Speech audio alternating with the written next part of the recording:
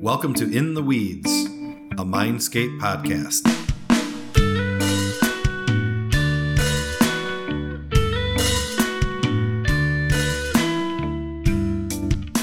Hey there, welcome to episode 3 of the In the Weeds podcast. I'm Pete Brand, Mindscape's CEO and co-founder. And I'm Jeff Bell, Mindscape's COO. Jeff just hijacked my script. Hey, I'm excited. We're already to episode 3. I know. Today we're going to be talking about aligning your sales and marketing team. And that's something that's a topic of all C-level people across all organizations, and something that's just been a long time battle. When you think about sales and marketing, usually you've got salespeople being irritated with marketing people saying you're not producing enough leads, and then you've got marketing people saying if you could close a door even, you'd be able to close one of the leads I got you. And there tends to be a whole lot of finger pointing and not a lot of progress that's being made. So yeah, and that's really why, that's the core problem there, right? Between sales and marketing and why they often don't get along well. The other thing that contributes to that is often sales and marketing teams have different goals, right? Like a marketing team might have goals around leads. We have to get this many leads. And then sales might have revenue goals maybe, or sales goals like close rates or what have you. So they're measured on different things. And so that can lead oftentimes to, that team mentality where, I'm part of the marketing team and therefore this is my measure of success. I need to get this many leads. And sales is, I need to close this many deals. And so that can lead kind of to that friction between sales blaming marketing for low quality leads and marketing blaming sales for not being able to close anything. So that's kind of the age old problem there between and why really sales and marketing don't often work well together. But aside from that, Pete, what are some of the other areas of breakdown where sales and marketing teams kind of dissolve into infighting, if you will? Yeah. Well, to me, it's pretty clear, right? Like you mentioned in one of our earlier episodes, we're a growth agency, and we focus on the end-to-end customer experience. So if you think about the function that each of those different departments have, sales teams are out there talking to the marketplace every single time, or salespeople are, right? And then you've got the customer service team, who's the one that's getting all of the calls, because we might as well pull them into this discussion as well, right? Customer service, you will, if they're the ones that are making sure the customers are happy once they're there, and you start to notice a little drop in sentiment, salespeople are also going to be yelling at the customer service team like, you're not doing a good job and it's making it more difficult to sell.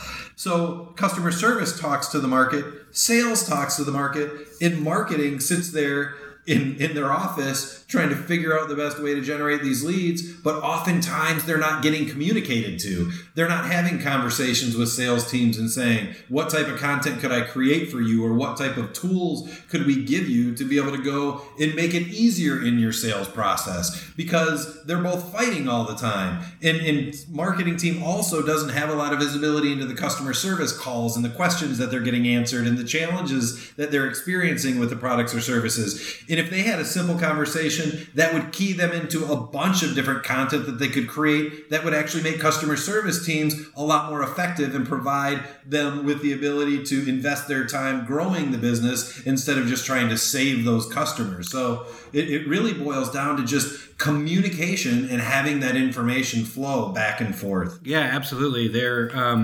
with marketing teams, a lot of the resources within marketing teams, from messaging to talking about products and services, is all aimed at the very top of the funnel, right? It's about educating the market, maybe the consideration phase, as far as why we're better or how we're different. And a lot of the marketing teams' effort is put at those two kind of layers of the product consideration cycle.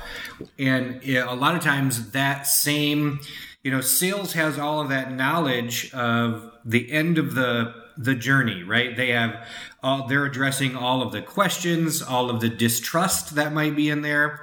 And marketing has the skills to create the assets to help deliver that. So if sales and marketing can come together at that consideration, the very kind of end of that journey, the buyer's journey, there's a lot of opportunity to create some good content to facilitate closing that deal.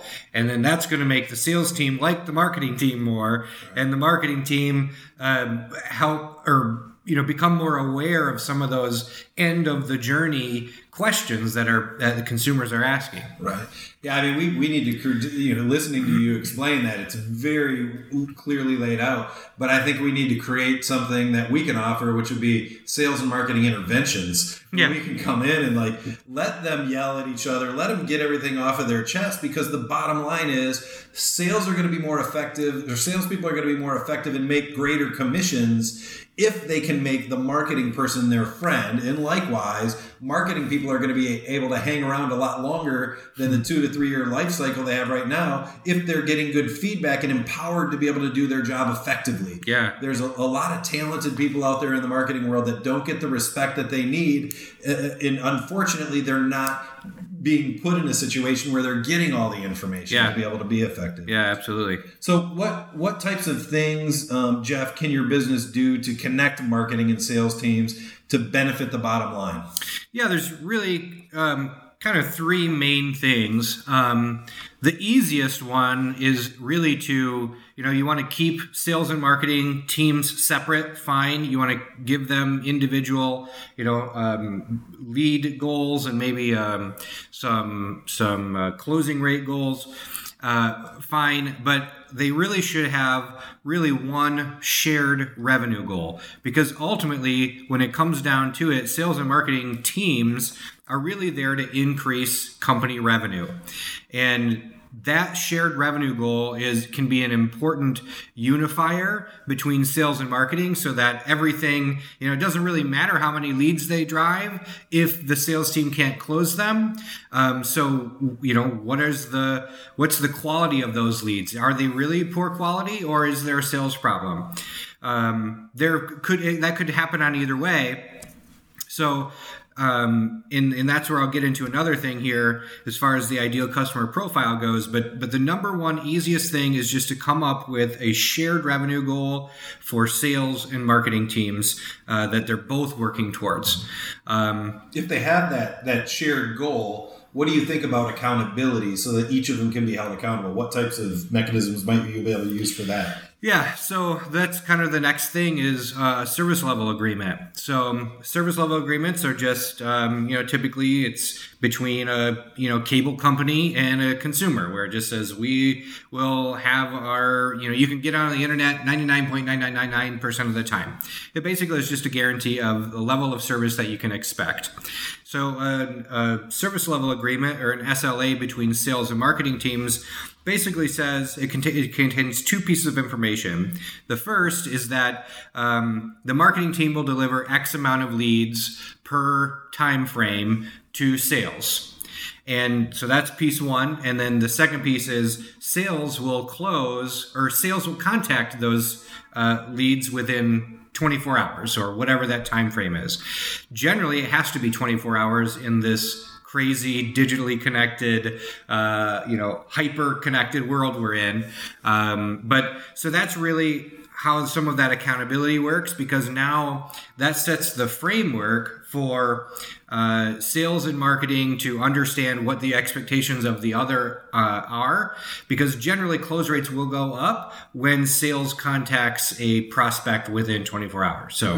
So basically, that's how we can start to build trust between sales and marketing, by having them both say, this is what I'll do, this is what I'll do. And then you have a document that actually shows that you can hold each other accountable. Right. And it gives you targets to work for in the individual areas, even though we don't want to call them silos, but they have individual siloed responsibility. Yeah. And then, you have the Dan Tires marketing meetings once a week or once a month, depending on what your volume is and the size of your business.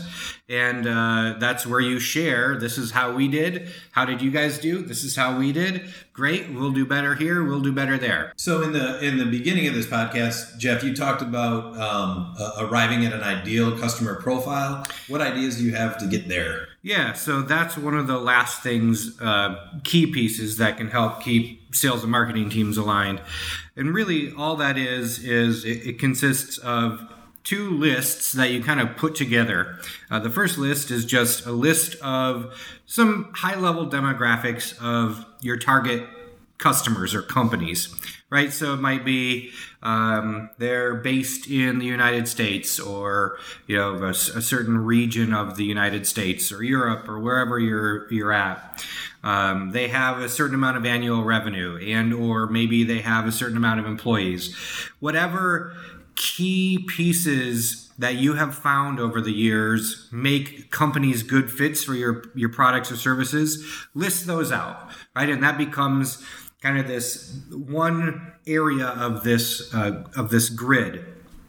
So that goes on like one axis, if you can think of it that way, and then on maybe the horizontal axis, you have sales readiness actions. So that could be, typically those are all measurable things, like they opened this many emails, or they visited this page on our website, or they clicked this offer, or they downloaded this thing. You list all of the actions that indicate how sales ready someone is. So a lot of times you can find, they downloaded a top of the funnel sales offer. They're probably not very sales ready, but if they downloaded that and they opened up a follow-up email and they emailed your salesperson, they're probably much more sales ready than a person who just downloaded the content offer and didn't do anything. So you essentially put those two pieces, the customer profile and then the sales readiness actions, into a grid of sorts, and then you start bucketing your leads as far as just kind of do it as a simple grid of like an X, or I guess a plus sign, and where you have in the upper left-hand corner good fit, and but not sales ready, down to the lower right corner, which would be very sales ready but not a good fit. Where then you can start putting your resources is you start to identify the leads that you're coming in. You can start to bucket them in one of those four quadrants as far as were they sales ready? Are they not sales ready? Are they a good fit? Are they not a good fit? Anyone who is a good fit and sales ready immediately goes to sales, right? So you can start to get some rules of engagement between sales and marketing teams. So each one knows who they own, right? And if they're a good fit but not sales ready, well, that belongs to marketing now to nurture them over to more sales ready. If they're not a good fit and they're not sales ready, leave them alone. I feel like many sales and marketing teams spend a lot of time and energy going after that bottom left-hand quadrant of good fit, bad fit, and sales ready, not sales ready, and they're never going to be a good fit. So leave them alone, right? So, and then maybe the bad fit but sales ready, they might be what we would call maybe hand raisers, right? Where they might not be qualified necessarily, but they raise their hand and say, hey, I want to talk to sales. Whether they are a good fit or not, let sales build a relationship there. That could become a referral down the road or what have you. But so the big points I'm hearing of this is, number one, if you're going to align your sales and marketing team, they need to talk. Right? Yep. They need to be able to talk together and communicate, because they're feeding each other information that's going to help the other one be more effective, which is ultimately going to make their job easier. Yeah, absolutely. The second thing is have a service level agreement so that you've got a document in place that can provide accountability. And third, when you're getting together on a frequent basis, talk about the leads that are coming in and start to define who that ideal customer profile is, because instead of complaining as a salesperson that you're not getting good leads, provide feedback, because then marketers have data that they can react to and do or implement different tactics and bring their professional skills to the table to help create better customers. I mean, I think about before we started to do this as an organization, I would get, and this is no exaggeration, leads that would come into our website that said, we need a website, a full-blown digital strategy, search engine optimization and we need someone to help us blog and we have a budget of $750 because we did not go through this exercise. And as soon as we did, we watched our, quality of leads that were coming in improve by 1,000%. Yeah. Yeah, so that's really, our episode today. We've been talking about sales and marketing alignment. We just were talking about what you can do to bring your sales and marketing teams together, and talked about that service level agreement, the ideal customer profile, and then a shared revenue goal. We also talked about then some areas of breakdown that are common between sales and marketing, and then why generally sales and marketing don't get along. So those were our 3 moments today where we got into the weeds on marketing and sales alignment. So that's our episode. All right. Make sure you run on over and check out our website at wearemindscape.com. Join our different social channels so you don't miss out on future seasons or future episodes. And make sure that you come back and listen to our next episode as soon as you can. We appreciate your time, and we look forward to talking to you next time. Bye-bye, everyone.